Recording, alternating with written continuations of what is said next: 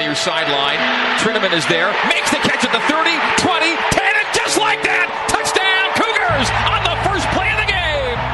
Takes it down the right side of the lane, right to the rim, scoop, and a score! It rolls around and drops down. Takes this free kick and curls it inside the left post. What a goal! He's been on the headset for the last quarter century of BYU sports. Now, he's on BYU Radio every week as we go behind the mic with Greg Wrubell. Here's your host, the voice of the Cougars, Greg Wrubell.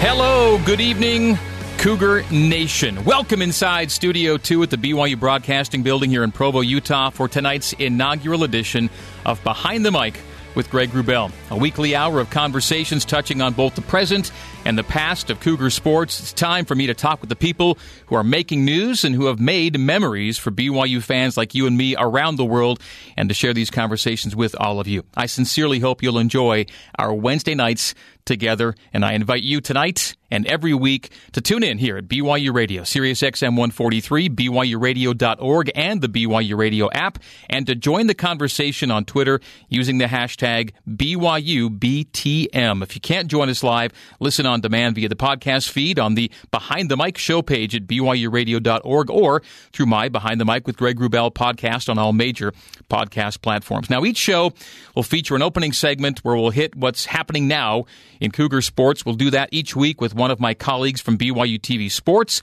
We'll then present two in-depth interviews every week, one with a current Cougar and one with a BYU Sports alum in our Catching Up with the Cougars segment, sponsored by BYU Alumni. We'll also check in with Cougar Nation via Twitter and see what's on your mind. If you have questions or comments for me or our guests, just use the hashtag BYUBTM. That's for Behind the Mic. Tonight's show, we'll be visiting with BYU Director of Athletics, Tom Holmoe.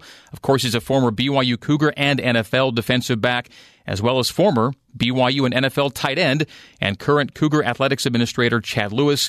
They'll be joining me in studio later in this hour. But we kick off our first ever show with our first ever guest. And as mentioned earlier today on Sports Nation, he's going to be BYU TV sports personality and play-by-play man Spencer Linton. Spencer, good evening and welcome to you. It's great to be here, Greg. I kind of have to pinch myself.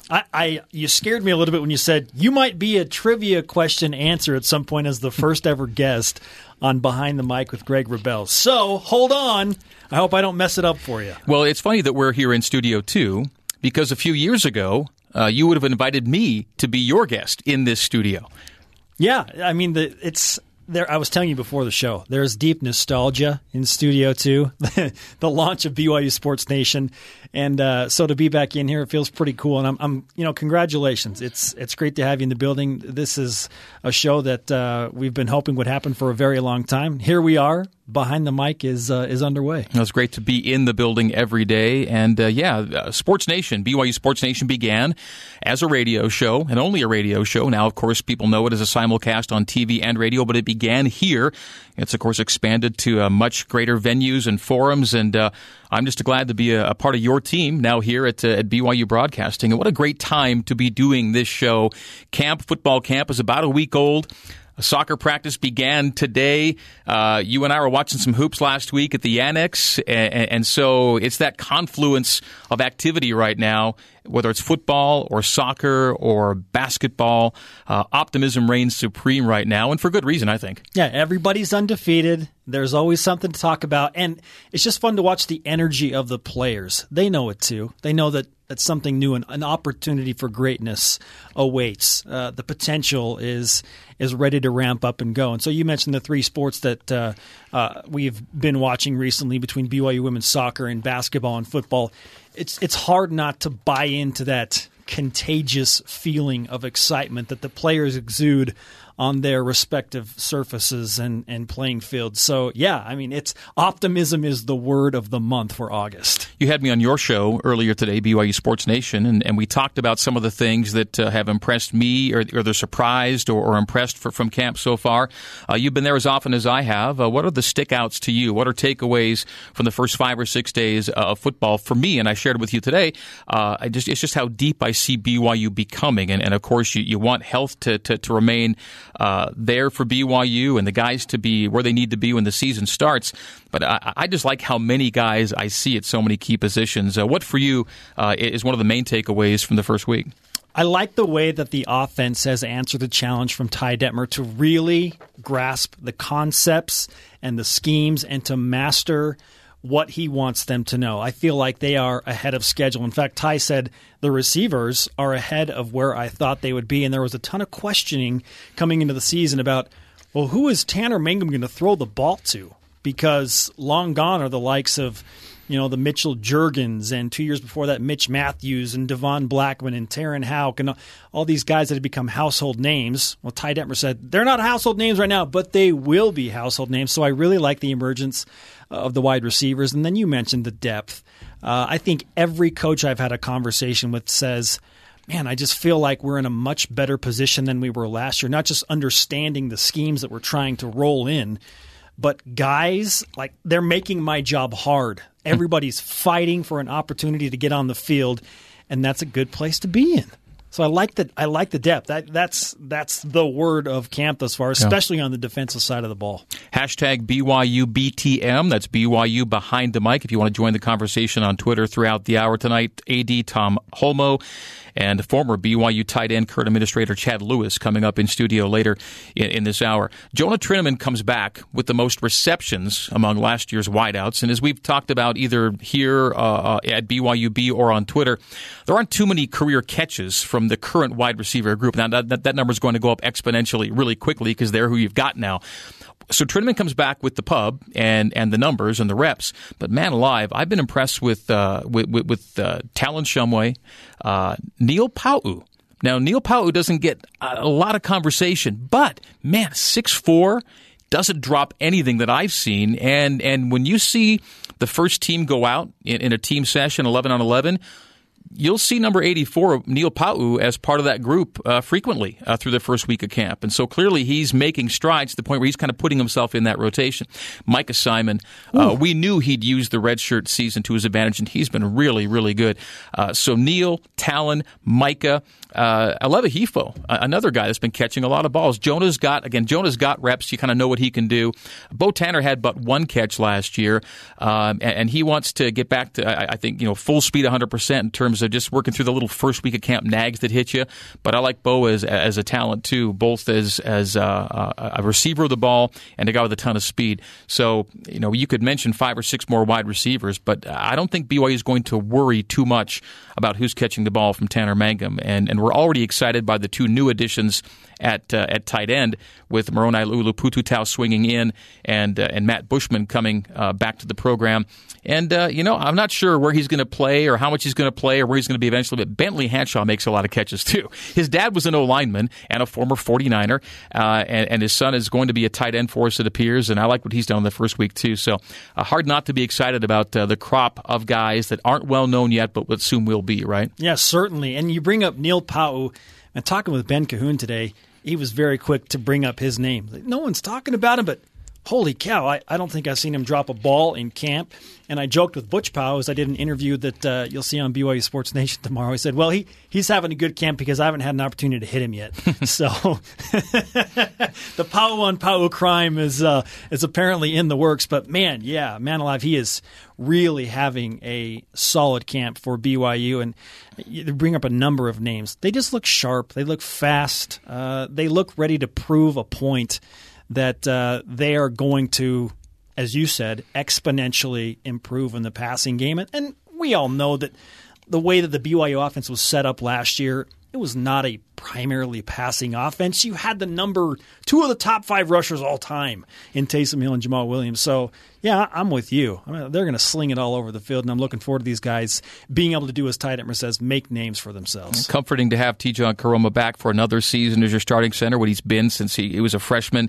Someone's going to emerge, or a combination of guys in the backfield among the backs looking to replace in a combined sense, Jamal Williams, and there's not a lot to worry about defensively because they're so already well established. Yes, you lose some primary D linemen, and Kai Nakua is a significant loss, but the people are there, and I don't think the secondary coaches are blowing smoke when they talk about their comfort at corner right now with their top 3 or 4 or their top 6, 7, or 8 at safety right now. The big three, or as I call them, the LB3, if you will, the LB3 with Butch and Francis and Fred are as good as they come, and behind them there's a lot of talent, and I just love how much bigger and stronger Coach Tuiaki's D line has gotten. So right now I can look at every spot on the football field and smile. Nothing's been played yet, but I don't think it's false hope at this point. The basketball team we got to see a little bit last week, and man alive, just the guys that you lose a notable talent in Eric Mika, but I think net gain overtakes net loss right now with the guys that Dave's brought in. A really different look for the team, and I think fans will be excited to see it. Yoli, I mean, we watched however long we watched, and the percentage of points that Yoli Child scored for his team was a high number. Well, and not only that, but like dunking the ball. I think you said it best. Yoli dunks a lot. He really does. He's so explosive around the hoop. He's kind of flipped that switch mentally. Like, he was really good at moments last year, but now I kind of feel like he has embraced this idea that, look, I'm the guy, and I'm cool with that. I'm good demanding the ball and going to work inside, and that's a really good sign as a young player for this Dave Rose team. Nick did a lot of good things last year, but he's going to be, I think, really back this year. And don't overlook just having Nick and TJ back on that guard line, what it'll mean to BYU. And if Elijah Bryant gets back to full health, we think he's getting close, right? It's going to be a deep and talented and deep shooting guard line. And with Yo kind of manning things up front, I'm excited for the looks that BYU Hoops is going to show. I think we're both on the headset Saturday, right, for women's soccer.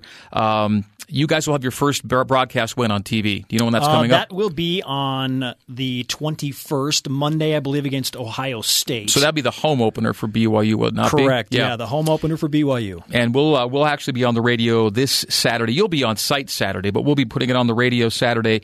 My new broadcast partner, Paige Hunt Barker, with me. So Paige and I will have the blue-white exhibition match as women's soccer gets going. And yeah, they started today, and they've got 2-a-days. They still do 2-a-days, and they're in the second. They'll be kicking off their second practice here at the top of the hour.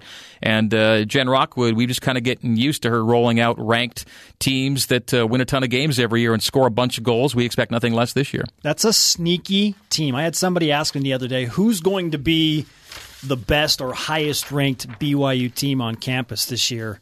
Holy cow, BYU women's soccer has an opportunity to do that. And some people say, well, wait, didn't they lose 2 top 11 picks to the professional draft, Ashley Hatch and Michelle Vasconcelos?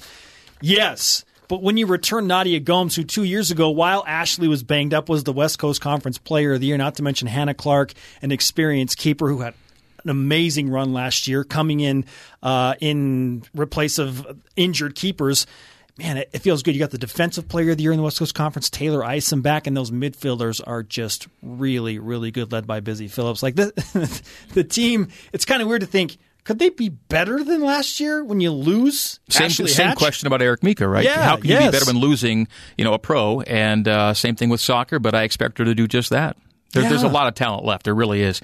I look forward to seeing you on Press Row throughout the year at Southfield. And Spencer, I thank you for coming in and being guest number 1 on show number 1 of BYU Behind the Mic with Greg Wrubell. Thank you. I'm honored. It's not every day you get to be the first guest for a guy like this. And quarter of a century, man. Congratulations. And you're a great lead-in to tonight's show. You can listen to BYU Sports Nation's re-air every day, weekday at 5 o'clock Mountain Time, 7 o'clock Eastern on BYU Radio. And on Wednesdays, it'll lead right into our show.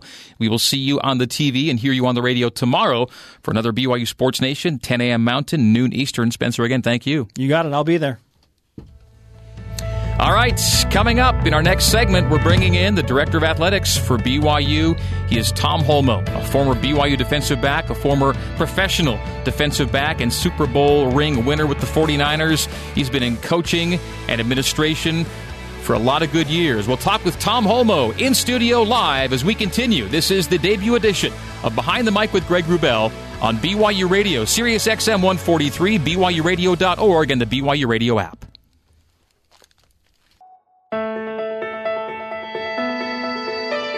Welcome back to Behind the Mic with Greg Wrubell.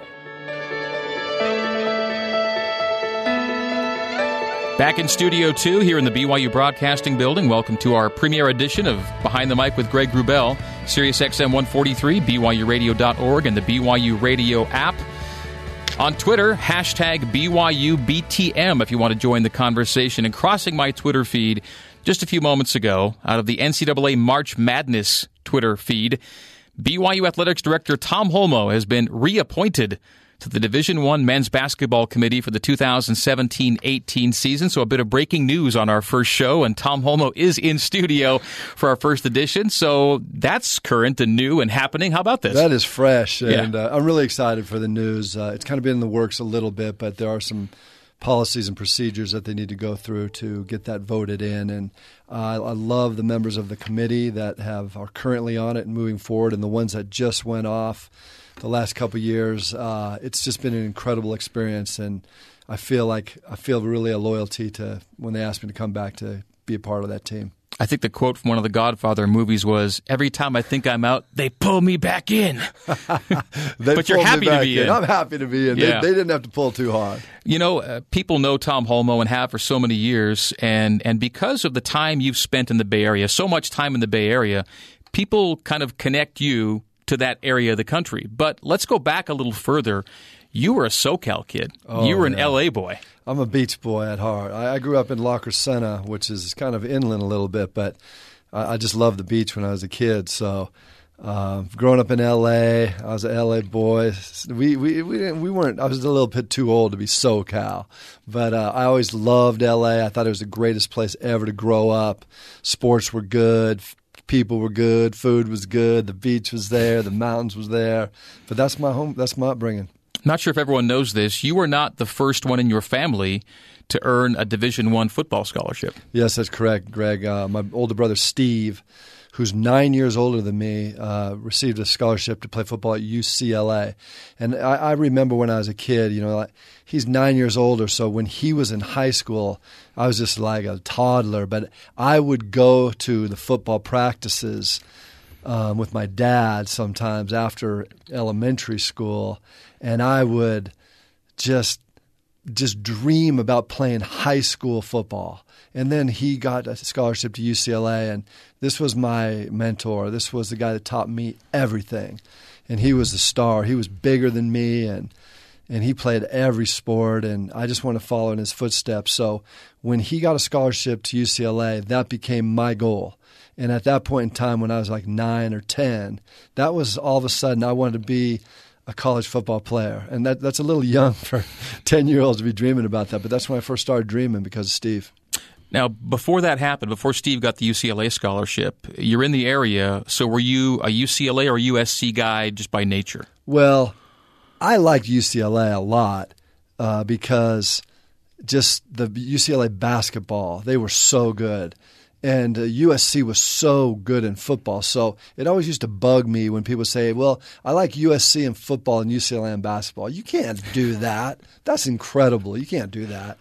And so I was kind of a UCLA guy. But when he went there, that sealed the deal. And I remember as a kid, any UCLA game they played, if they'd lose, I'd cry.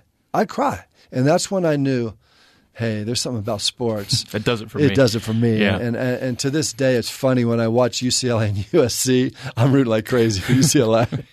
Now, your brother Steve, he didn't get too deep into his UCLA career before he suffered a serious injury. How much did that play into your life at that time? Greg, it changed everything for me because I was just a young kid, and I remember it well. My family had gone up to Palo Alto. UCLA was playing Stanford and on the road. And in those days, Steve played when the freshmen had to play on the freshman team. You couldn't be on the varsity team as a freshman. So this is around 1970. 70. Yeah. And so he was playing, and they'd play a game almost like high school. You'd have the JV game before the varsity, and they played right before the varsity game. It was crazy. And in that game, he had a collision and he fractured a vertebrae in his neck, and that was the last play. He ended up being okay health-wise, but it was hard. He couldn't finish school at UCLA academically because emotionally he was an NFL guy. He was a sure shot NFL guy, and the next year his backup on the freshman team started at UCLA, and that did him in. The feelings of not being able to play. A couple years later, he got his act back together, and he came to me and said, "Look, you're not putting all your eggs in one basket. You're not going to be just a football player. You're going to be a good student. You're going to concentrate on academics. You can do them both." And so he mentored and tutored me along football-wise, but also academically. So when I got to when I got to high school, I had academic choices and I had football choices, and I really could have gone either way. And I'm grateful to Steve for helping me along that road. So as you're making your choice based on both academics and athletics, where did BYU fit in at that point for you? It really didn't fit in. I mean, you're not Mormon. Sure. I mean, I'm not LDS at the time, and I'm down in L.A., and I get a letter from BYU, and I kind of just laughed. I really didn't know much about it. I did know that the quarterback was Giff Nielsen. That shows you what the impressions because that by Lavelle's now offense, BYU's making some news as a throwing team. Yeah. I didn't know much more about that, but here's the thing I knew. This was kind of interesting. I had a lot of friends that were LDS, and when I'd go up to them and go, "Hey, I got a letter from BYU," they go, "You got to go there. You got to go." And they just kind of influenced me and kept the pressure on me, kept talking to me. And, through the recruitment process, they made it interesting. But it wasn't even on the radar until Lavelle Edwards and Fred Whittingham and Dick Felt started recruiting me. When that started happening and you began encountering Lavelle in your home, I'd imagine, at some point, right? Sure. What are the impressions you're left with as you start meeting these BYU coaches? Well, you know how recruiters are. I mean, they're ruthless, and they'll say anything to get you. And, I had the opportunity to go through recruiting with my brother. I remember sitting in the living room when my brother was getting recruited to all the schools. And so my mom and dad and my brother would talk about how it went afterwards. And I remember those days. Well, when I was going through recruitment, my brother and mom and dad were also going, "Hey, look, we've been through this before," and it gets nasty. And you can't really rely on what everybody says. Greg, this is the difference. Lavelle Edwards told me on my recruiting trip to BYU, he said, "Tom, you're a good player. I really like it, and I think you could be a good player from BYU." And I think that if you play your cards right, you try to work hard in school academically, and you stay out of trouble, you probably have a chance to maybe start on this team as a junior. And I'm like, looking around, wait, are you trying to recruit me? I can play right now. You're telling me my future's 2 and 3 years That's away right, here. down the road. And every other coach is saying, "Oh, you can do it. I think you can play as a freshman. You can do it. You can come right in." And when I thought about it and I started to put all the recruiting pitches together, I really said, "You know what?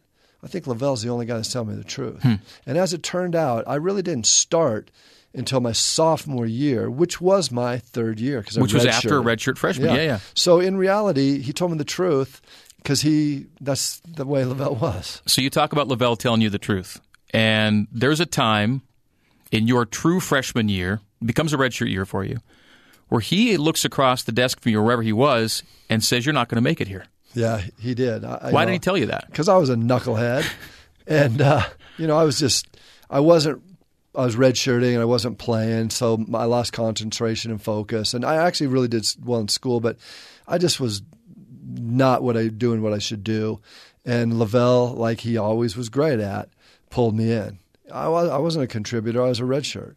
But he pulled me in, and that's the beauty of Lavelle is he connected with me as a redshirt freshman and said, "Look, I told you when I recruited you that you're going to be a player.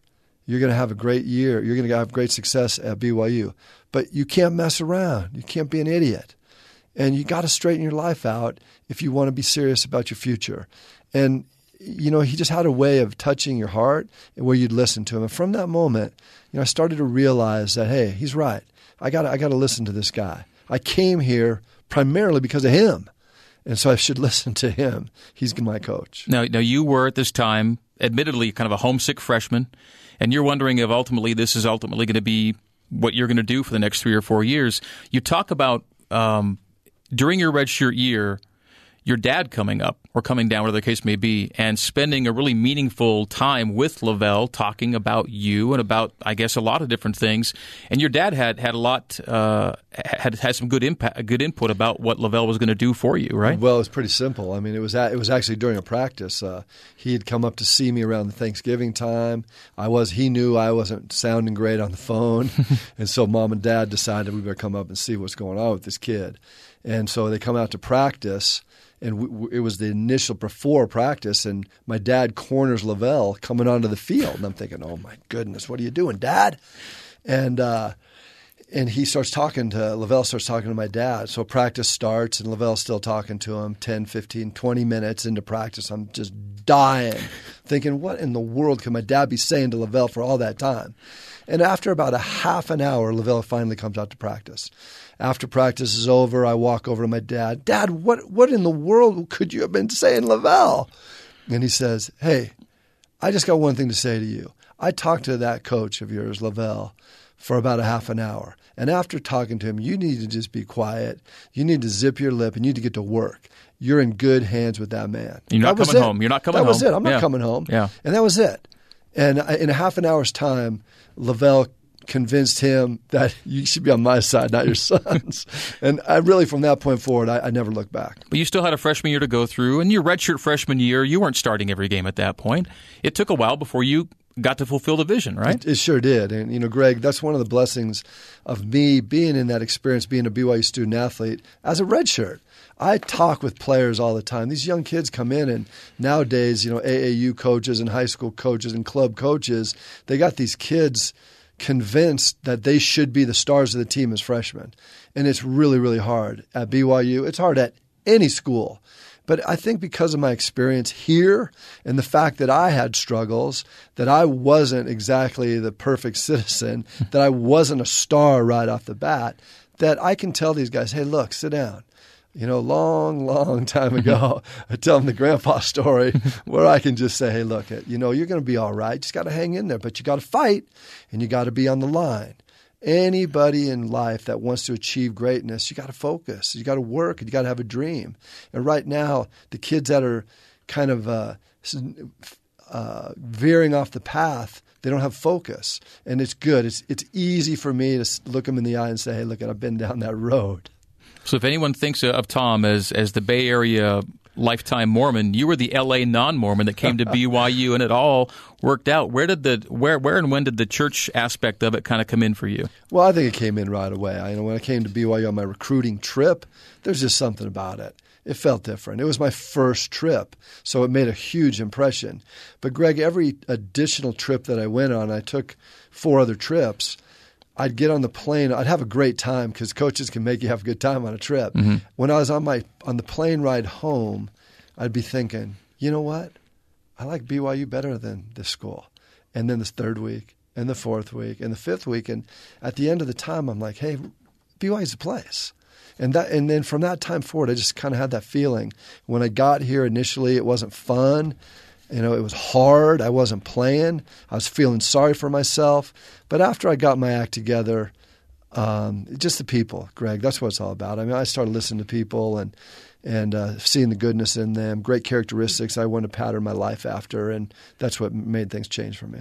Tom's football career at BYU had a lot of accolades, made a lot of picks, became a 4th-round NFL draft pick. We all know that he went on to great success with the 49ers and won some Super Bowl rings. Did you, in the midst of your NFL time, say this is exactly what I had planned? This is the way it's turning out the way I thought it would at that point? Never. I was in high school, and I didn't know how it was going to turn out in high school. I didn't know how it would turn out at BYU, and I didn't know how it would turn out in the NFL, and I'm not sure how it's going to turn out as being an AD at BYU. But I think the thing that really I learned in high school, when I was in high school, I was not the best player on my team ever. I grew up in a great area. And when I came to BYU, I was never the best player on my team. But what I learned in high school, and Coach Edwards and the team here taught me, is if you can play a role that helps the team win, you'll have fun, you'll have success, you'll be fulfilled, and you'll win rings. And it's just a great formula. It's really the secret to success. And it's not just in football. It's in any sport or any company, any family. You have to contribute in a role that you play. And so I went to the 49ers, and a lot of people wanted to be the star, and I knew my role that Bill Walsh told me is, this is what I need you to do. Play it to perfection, and you'll always be able to play.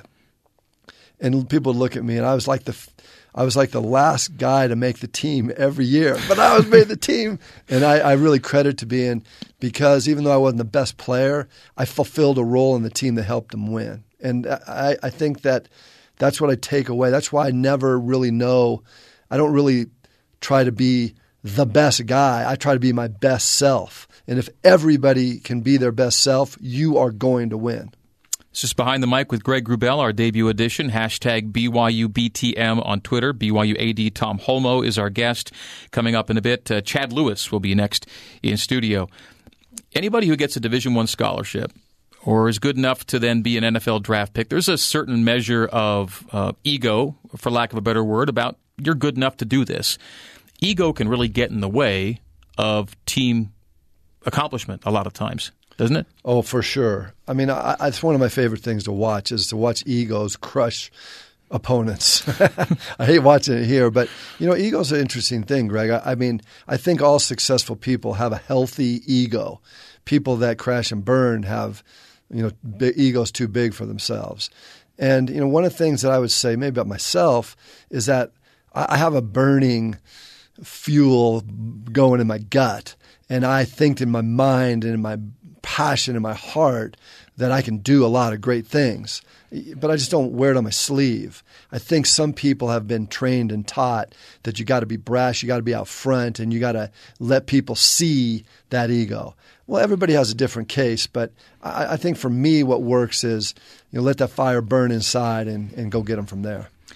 As a player, you win a lot of rings. As a coach, you win another Super Bowl ring. You've coached at BYU, at Stanford, with the Niners, with Cal, and now you're an administrator here at BYU and have been the AD since 2005. I recall a time, this is kind of out of nowhere, but back in the day, somewhere in the 90s, you got your master's here at BYU, right? Was it master's or master's, right? Master's degree.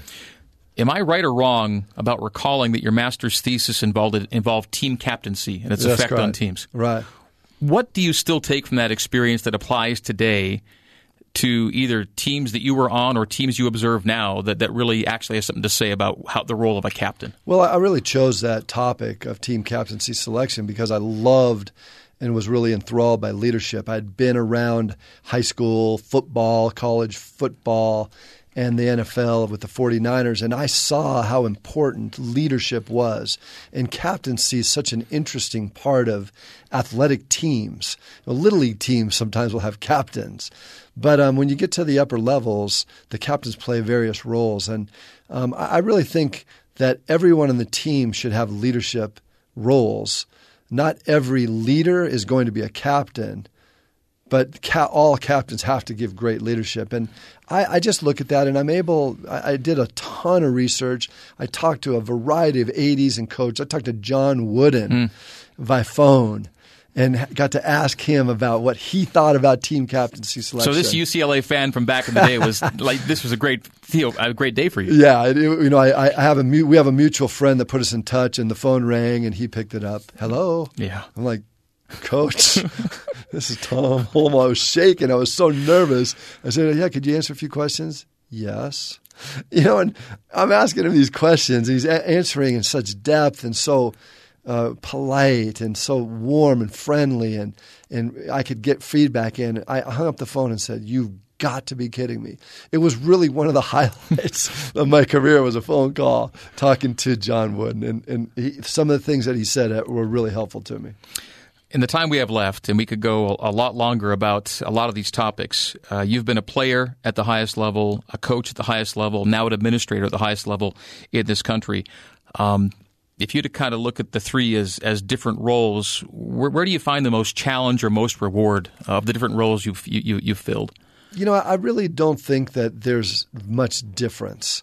I mean, certainly people say, what do you like the best? I said, well, you play as long as you possibly can until they tell you can't. And for you in the NFL, that was 7 years. And then you become a coach.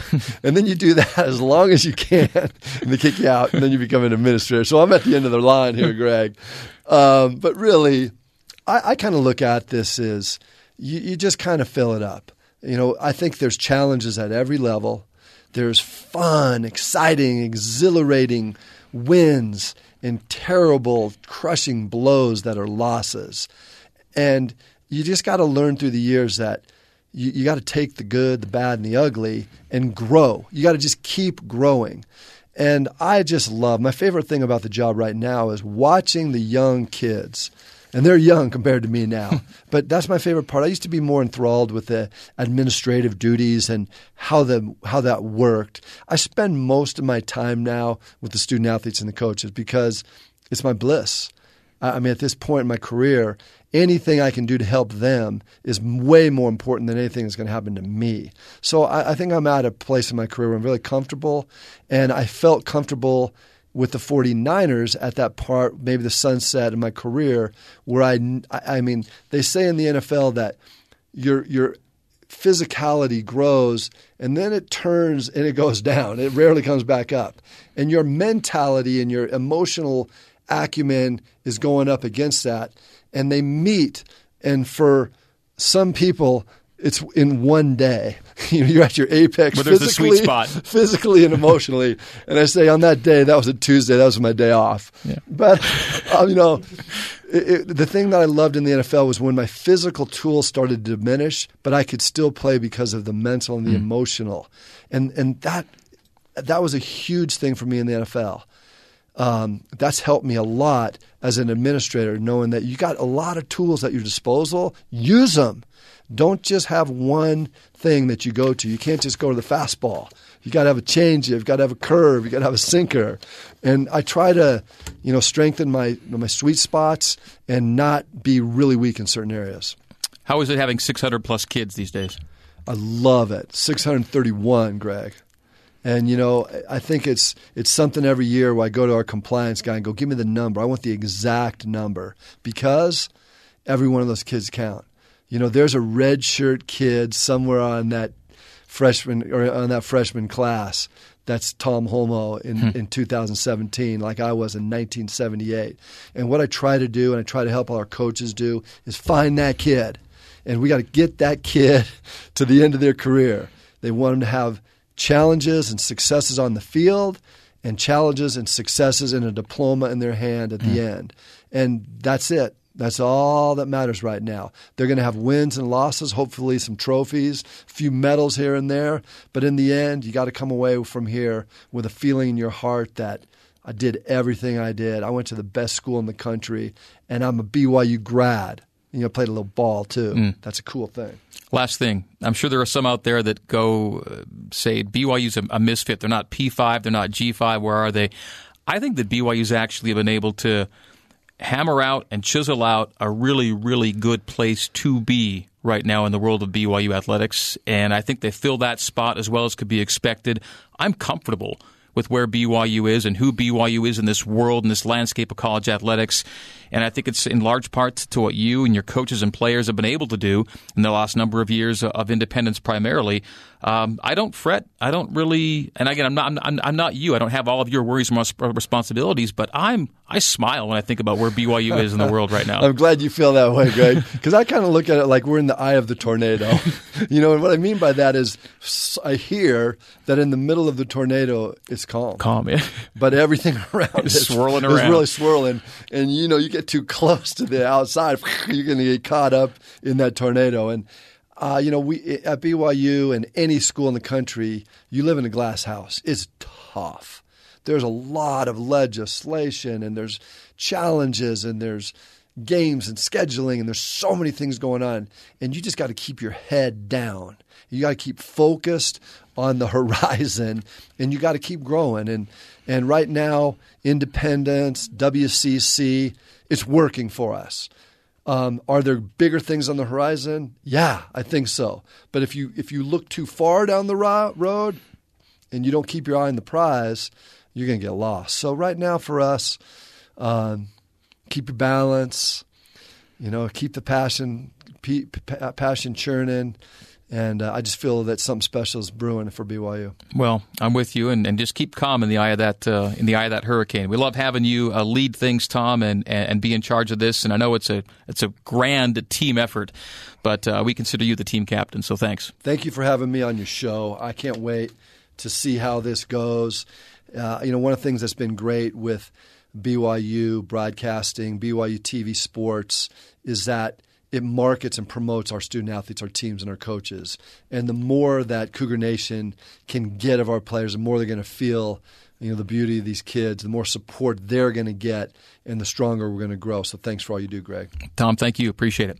All right, so we are heading to break. Chad Lewis is coming up next. Chad is like Tom Holmoe, a former BYU athlete, a great tight end. Went on to professional fame as well, and is, like Tom, an administrator here at BYU Athletics. Chad Lewis, my friend, is coming in next as we continue. This is the debut edition of Behind the Mic with Greg Wrubell. We're on BYU Radio, Sirius XM 143, BYURadio.org, and the BYU Radio app, hashtag BYUBTM on Twitter. Chad Lewis next. Great to have you with us. Stay with us. We're back right after this.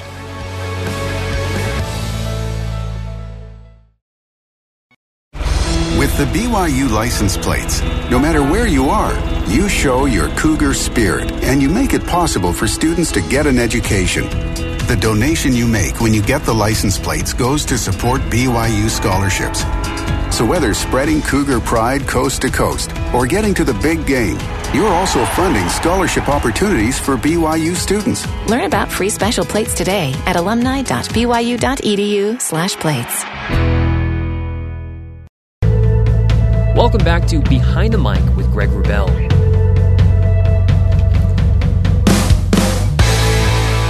And it is time for us to go catching up with the Cougars. Brought to you by BYU Alumni. Connected for good.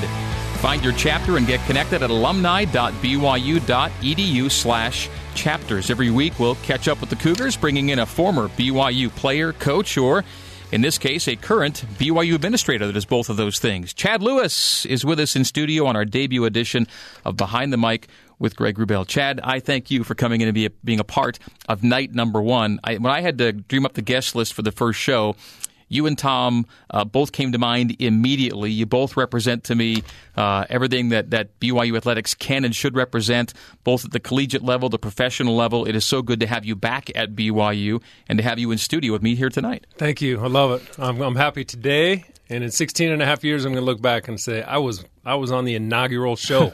It's big time. I miss you as my neighbor where I live, and so I had to reconnect with you. Yeah, just moved back to Orem. Feels good to be close to my parents. Which is what everyone associates with you. You're the Orem Tiger, right? You're the Orem guy. So how is it that you were born in New Jersey? My dad was in the Army, a doctor in the Army. So Franco Harris, running back for the Steelers, and myself are the only two NFL players born in Fort Dix, New Jersey, baby. When did you move to Orem as a family?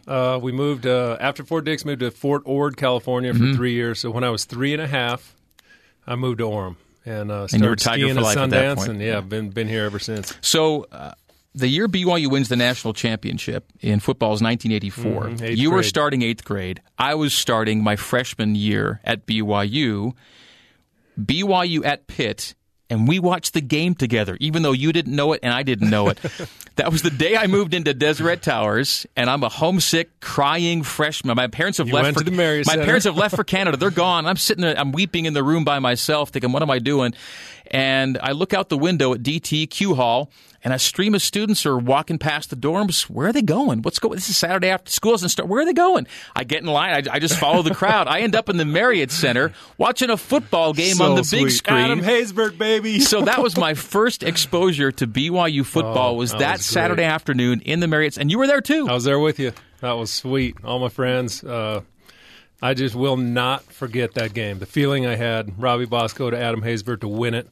That was sweet. I had come down from Canada, knew nothing about collegiate football, BYU sports. I was just being introduced to it literally that day, and I thought, this is awesome. Yeah, and then sweet. They didn't win. They didn't lose. They kept winning and winning, and I would go to class on Monday with the Daily Universe, checking out the rankings. We're moving up, we're moving up, we're moving up, and all of a sudden we're 13-0, and there I am, back home in Calgary at the Parkland Stake Center, watching on a satellite TV screen there, BYU and Michigan win the national championship. That's my school. That's right. So, wait, no, Bo Diddley Tech.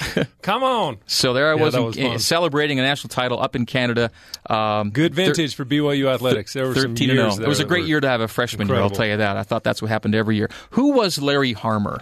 For people that aren't really up to speed with their BYU football and don't know every single player, who was Larry Harmer and what did he mean to you? I met Larry Harmer in Taiwan as a missionary. He's the one that he was an All-American high school player out of Olympus High School. Mark Lyons was his coach. He had a scholarship to BYU, and every day on our missions, he talked to me about walking on to the BYU football team. He pumped me up enough that when I got home, I was going to do it, but I was still waffling, and he finally got in my face. And Larry Harmer said, Chad, I'm not going to mess with you. I'm not going to talk to you anymore. If you pray about it, because I know if you pray about it, you're going to do it. So if you promise me you'll pray about it, I'll leave you alone. So I took about 2 weeks. I prayed like my life depended on it. And I definitely 100% conviction got my answer to play football. I went in and talked to Coach Chow, Coach Pella, and they looked at me like, what you want to do, string bean? And you were kind of string beanish back in the day. I was a string bean. I turned sideways, and the quarterbacks couldn't see me. And I walked on. Things went very well.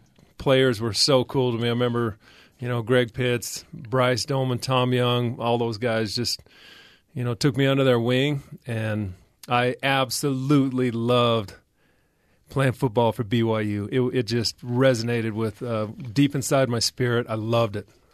Larry was a BYU player, made sure you became a BYU player. You came out, everyone knows, a lot of people know you came as a walk-on, but not for long. You gave yourself a timetable, didn't you? You said, I would come to BYU, I will walk on. For a year. But if it doesn't work after a year, I got things to do. I told Coach Chow, he said, you got to be patient with me. Be patient.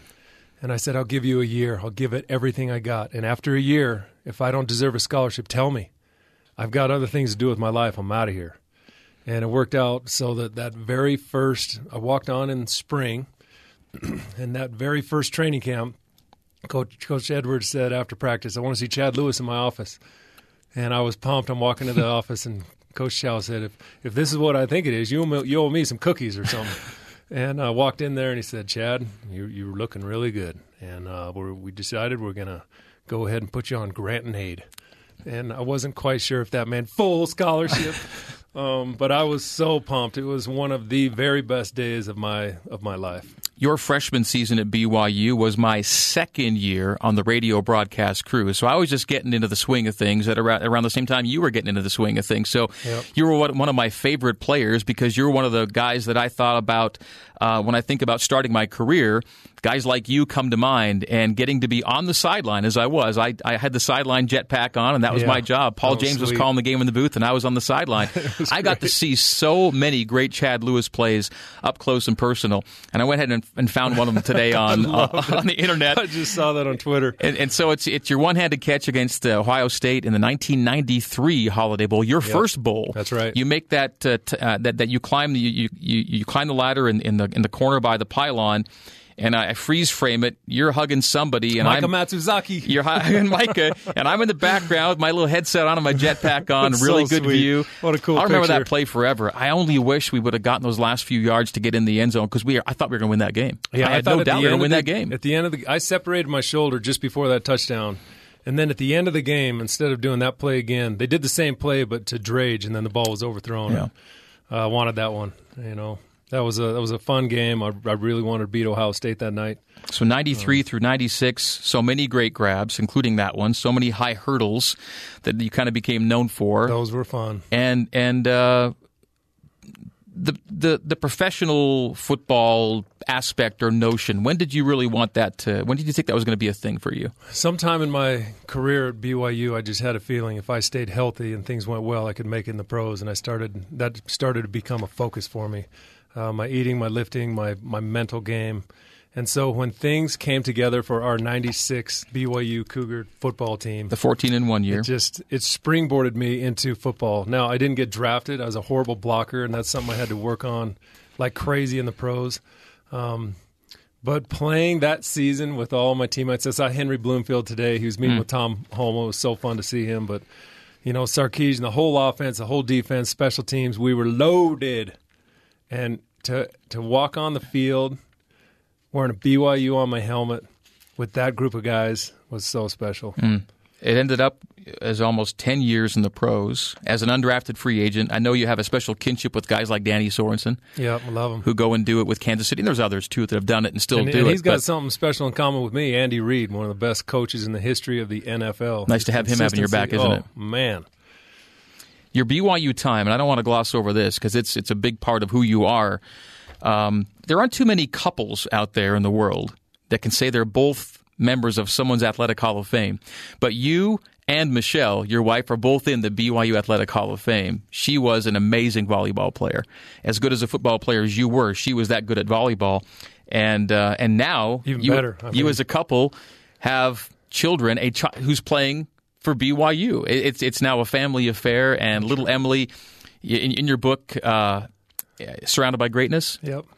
You can see pictures of your kids when they were little wee tots, and there's little Emily. And now Emily is tall and striking and playing volleyball. 6'4", I know. I love it. Isn't that something? Now, I might have played football, but I'm no dummy. When I saw Michelle, I was like, that girl right there, I'll give anything I got for her. So it was definitely worth it. I'm so grateful for her. But she was a 2-time All-American at BYU, helped her team go to the Final Four. She was really a coach on the court. She was smart. She was super graceful as a volleyball player. She knew exactly where to hit it. She had wonderful chemistry with Shar Johnson, her setter, since high school. That was quite a time in my life. Well, you're an amazing couple with a great family, and I think our family is happy to call your family friends. And even though we're not quite neighbors anymore, as you've moved back to Orem, it's been fun. It's been great to be around you as long as I have and we have. And the last minute or two we have, it's interesting that in your life, athletics and the church have taken you around the world, haven't they? Yeah, they have. I just got back from Ghana. I helped Ziggy do a football camp over there, and to see the people of Ghana, their beautiful faces, their friendly demeanor, and to see Ziggy just kind of blossom as a person. Here, he's very quiet, and to see him over there in his country with his people, his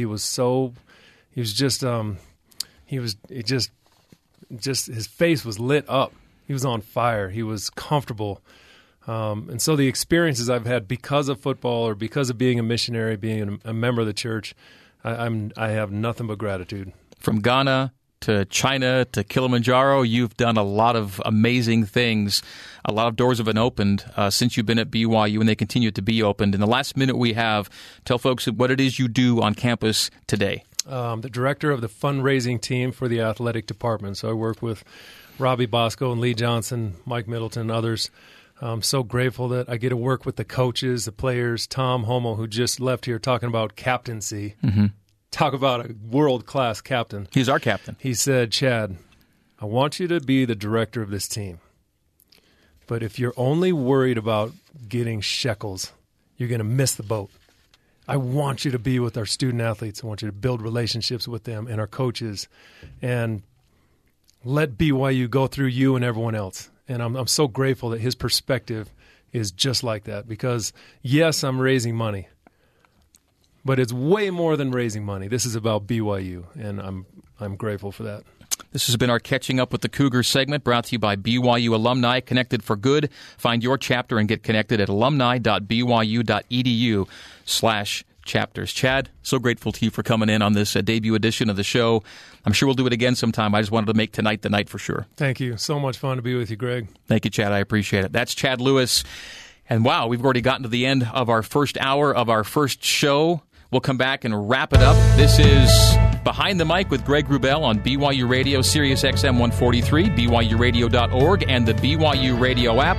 We'll come back to say so long. Thanks for tuning in on night number 1 of our first show. We're back right after this.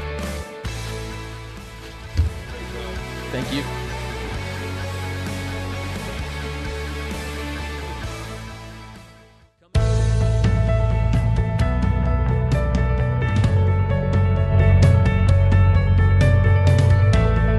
My sincere thanks to BYU TV Sports Spencer Linton, to BYU AD Tom Holmoe, and to BYU Associate AD Chad Lewis for joining us on the premiere edition of Behind the Mic with Greg Wrubell.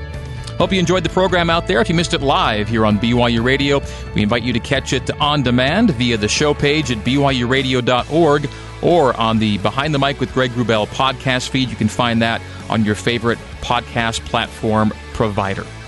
Among our featured guests on next week's show, new BYU assistant coach Heath Schroyer. We'll tune in next Wednesday, 6 p.m. Mountain Time, 8 o'clock Eastern, for Behind the Mic with Greg Wrubell. I am Greg Wrubell, thanking you for tuning in on our debut edition. We'll talk to you next week. So long, and go Cougars.